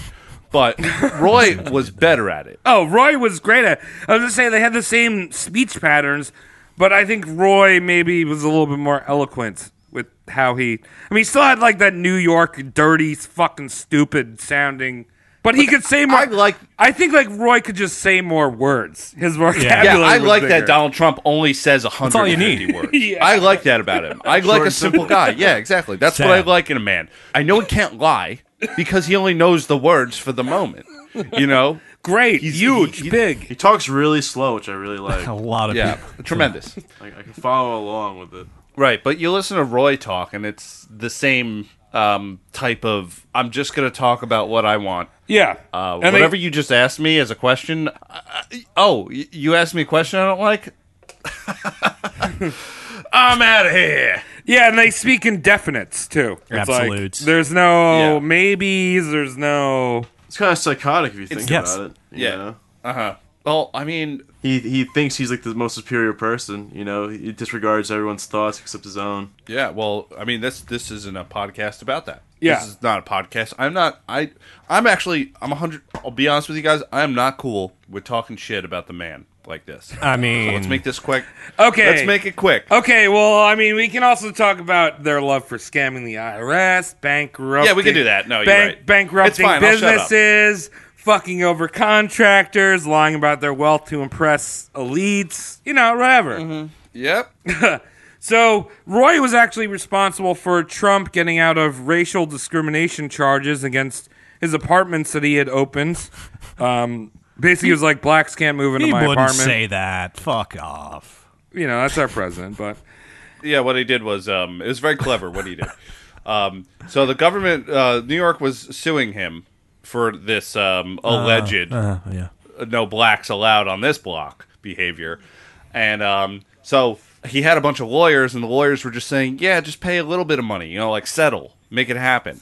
And then he meets Roy, and Roy goes, nah, sue them. See how they like it. So he opened up a $100 million lawsuit against New York, and they both ended up just dropping their cases. There you go. Yeah, so... Yeah, he also helped fight Ed Koch and the New York state courts in getting out of Trump for paying property taxes for the Trump Tower. Oh. Basically, he built this tower and never paid property tax on it because it was like an asset to New York City. Perfect. Yeah, and the contractors they hired had 200 Polish immigrants working on the job, undocumented. Those guys never got paid. Oh, jeez. It is one of the only building built within like a 30-year radius of this time that was built entirely of concrete. Well, yes. Usually they use steel beams. Well, what I was going to say about the concrete is that the concrete directly, the reason why it was built out of concrete is because Roy had his mob buddies who were in the concrete industry and hooked up Roy with cheap off-the-books concrete. You know, they were like, hey, you could build this out of steel, but my buddies have concrete. You could build it and not have to pay for it. High quality stuff, too. They know a guy. Yeah. So sorry if I just stepped on your script, Travis. No, that's enough of Trump. Yeah, please leave the man alone. He's just trying to help. Okay, so if you didn't think this dude was disgusting enough, I'm talking about Roy. As he got older, he became obsessed with plastic surgery. Now, this isn't the advanced plastic surgery we have now. This is some 70s, 80s bullshit. Where they literally would slice the side of your face and stretch the skin till it was taut and then stitch it up to the sides, like right behind your ears. Yeah, so the jowls would just be behind your chin line, not in front of it. Just everything tucked back. It's like bringing in a suit. They folded the skin over his sideburns. Yeah. And you could see these horrible scars, like on the side of his head. Not that they stayed with him for life, but while they were healing, like they were like, "Hey, I'm your doctor. I just stretched your face out like a fucking ironing board. What you're gonna want to do is take 2 weeks off. Don't be seen in public." And he'd be like, "Gotcha," and then be out on the street 2 days later. And then people would ask him. They'd be like, "Hey, shouldn't you be home? Your face is bleeding." And he'd be like, "How dare you accuse me of getting plastic surgery?" Well, not even just out on the streets. He would go out straight from the surgery and go out sunbathing on his boat. or swimming in the Yeah. polluted Hudson River. That's how you get superpowers. In fact, Roy hated hospitals. So one time after this face stretching, they would actually put these like little like bloodletting tubes into your face. So like the excess swelling would bleed into like these drainage. bags on your face, right? So he told a friend, he was like, I don't want to eat hospital food. So they went out to a diner with like literally fucking his blood bags like hanging off of his face. Yeah, it's so nasty. Jeez. All right, so speaking of food, Tom, you've been mentioning tuna fish the whole What the episode. fuck is this shit about? Yeah. Let's talk about Roy's dieting. Now, when he was growing up, I mean, I've seen videos or film reels of it. He didn't really look too chubby to me, but everyone in the 50s didn't have like high fructose corn syrup, so they're all like buff and shit. So he had a little chub going on. Yeah. Right? Normal chub. Normal chub. But he became obsessed with losing weight. So the dude would go out to like Michelin star rated restaurants and then have them bring out a can of tuna fish. Great. Jeez. And he was a cat. Yeah. And while he's slurping down this tuna water From the can straight? Roy would just help himself to other people's plates without asking. Dude. He'd be like, With fingers. Oh, hell yeah, what you get? And he just like fucking reach into their fucking Peniel vodka and like force it into his face. Well, he knows how far he can stretch the law.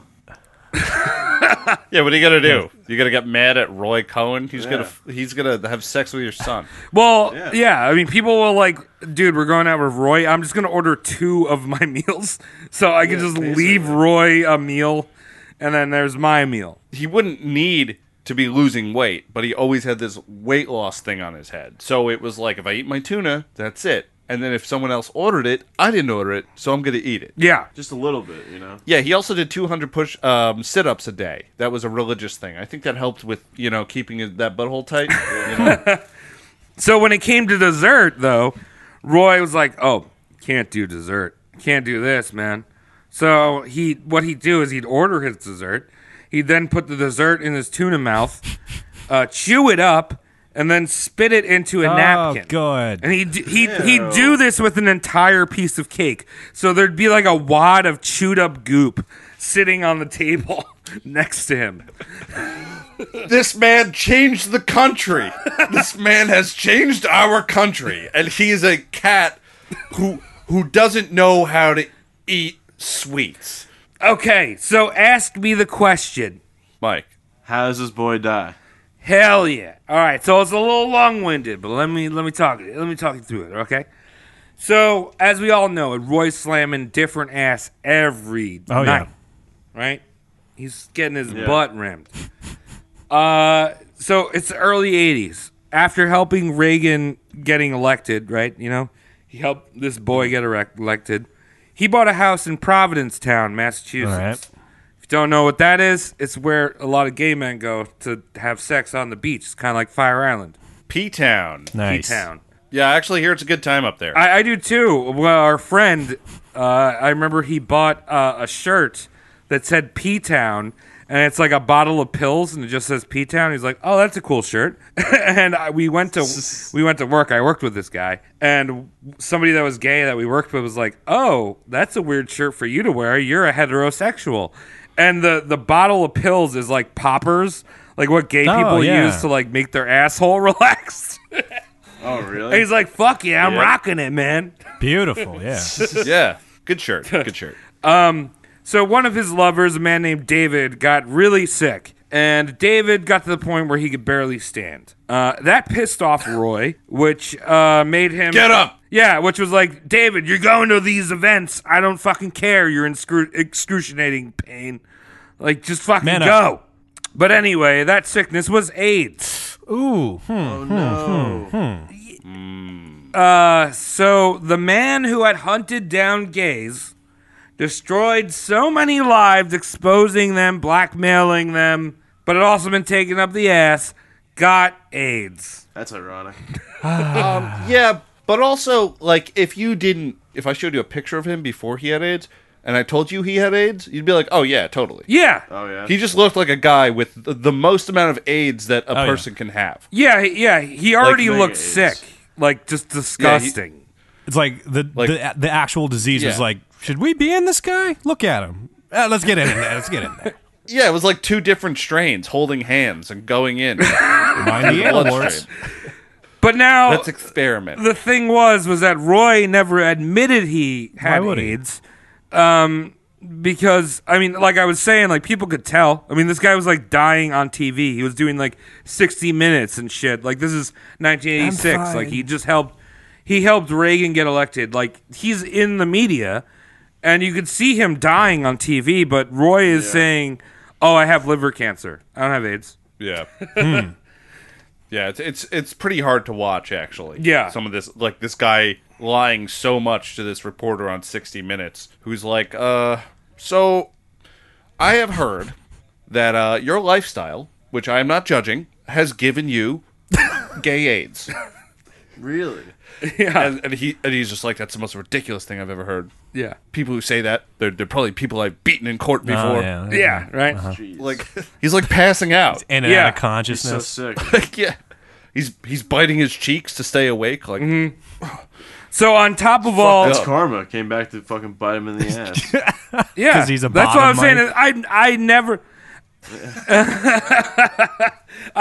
I never would want to wish AIDS on anyone. Like that is a fucking terrible know. disease. Yeah. But this dude deserves fucking AIDS. I was about to say, it almost makes me feel like there's a just God out there. That this specific man got a butt disease that killed him. You know what I mean? Yes. Like, no offense to that community. I love you guys. I love you guys. I love you guys. I love you gays. But I'm so glad. Dude, Cody, what are you, gay? This guy got a butt disease that killed him. So on top of his butt disease, as Cody puts I like it, that. I'm gonna use that more. he's got AIDS and he gets disbarred. Yep. On top of all Why? that shit. Why though? Eventually, shit gets caught up to him. I don't want to go into all the legal repercussions, but he gets disbarred for unprofessional conduct, misappropriating client funds, lying to the bar application, and pressuring clients to amend their wills. Oh. Travis, do you know about the will amending thing? I know about a particular divorce case, but I'm not exactly sure about the will. Sounds like the movie Philadelphia. Can I? Yeah, good do This it. one's Yeah. really funny. This is a good one. He had written and notarized all these documents for one of his clients. This guy who owned a liquor company, some Bavarian name. I forget what it was. This guy had a stroke. The owner had a stroke. His client. So he dressed up like a male nurse and made these documents that would have given him this dude's $50 million estate. It would have all gone to him. So he gets this stroked out guy to sign. Probably holding his hand as he's getting it signed. Yeah, a guy with the worst handwriting in the world tries to do this. It looked like the signature looked like a kindergartner trying to do a black metal logo. Wow. Okay. like a Charlie Brown Bush. This guy has signed 1,000 documents in the last 3 weeks before his stroke. He's a businessman. He is doing that. And then all of a sudden this will that's going to give you $50 million shows up and you're going to boldface go, that's his signature. You can see it, right? It's like... Yeah, the guy wasn't cohesive at all. He wasn't even trying to do it. He was like, and he's dressed up like a male nurse while he's doing it. That's brilliant. Yeah. Holy shit. Something else. I think he was really, really preying on muscle memory to kick in. But Come on, do it better. They showed it in the documentary, and they left it on screen for like a minute. I was the only person in the theater laughing. I like to imagine. It's like the best thing. I like to ever imagine saw. that was the best attempt out of like 20 or 30. You know what I mean? Oh, like he printed Yeah, up a yeah, bunch yeah. of copies. Yeah. All right, so, yeah, he's disbarred. He's got AIDS. So, down in D.C., Washington, D.C., there was a facility that was testing experimental drugs on the AIDS virus. Because Reagan was outright like, this is a gay disease. This is like God sent this disease down to fucking kill the gays. that. Like, I'm not doing anything about that. But in the government, Reagan actually had a lot of gay people working in his administration because he was from Hollywood. Like, all right. he liked gay people. He just like was putting on a front. So it was the constituents. Yeah. So down in D.C., there was actually a facility working on experimental drugs. So there was a wait list, and there was a few thousand peoples. There's a few thousand people. I mean, this was 1986 when the AIDS epidemic was in full swing. Oh. And Roy was able to pull some strings and cuts to the top of the list. Look at that. You know what's funny, too? That documentary, it said Reagan pulled the strings. Well, I mean, that's who... Roy didn't even apply to it. Because remember how he didn't like hospitals and shit like that? Yeah. He didn't think to ask. I didn't see that in particular, but I did see some direct correlation between the two, but yeah. Yeah, I don't know. That could be too... I don't know. I don't know how accurate that is, but the roast mortem fact is up in the air right now. It could be one or the other. So, yeah, he was in this facility, got pushed to the top. He does the treatment. He actually gets better for a little bit. This is when we saw this 60 Minutes interview where he's, like, still dying, but, like, he can walk around. Just a little bit. I guess. Yeah. Mm-hmm. He looks really shitty, so ultimately he returns back to the facility. Ronald Reagan and Nancy actually send him a get well soon card. Nice of them. Which is, again, very interesting for people that think that the gay virus of AIDS is curing the country. Passive aggressive. Right. But as you know, thoughts and prayers do no good, and Roy dies in 1986 of AIDS. Of AIDS. Deservedly. Also, when he had... here's a little more character painting for you. When he died... when it was common knowledge amongst his group of friends that he had AIDS, everyone stopped talking to him, especially Donald Trump. Really? Wanted nothing to do with that gay boy. Didn't want to be seen with him. Betrayed his mentor. I like that. Like, the anal warts in a limousine air conditioner was totally fine. That's kosher. That's kosher. Him spitting out cake at a fucking diner is totally fine. Whoa, hold on. He's got AIDS? But you got AIDS. We don't talk to that guy no more. Can't talk to that guy. Yeah, wow. Well, thank God we had Rent to set the record. Yeah. Oh, fuck Rent. I used to live next to these goddamn people, and they would sing Rent at like 3 in the morning. People, Travis? Dude, I'm talking about like straight women. I'm not talking about gay people. You people. All right. Wow.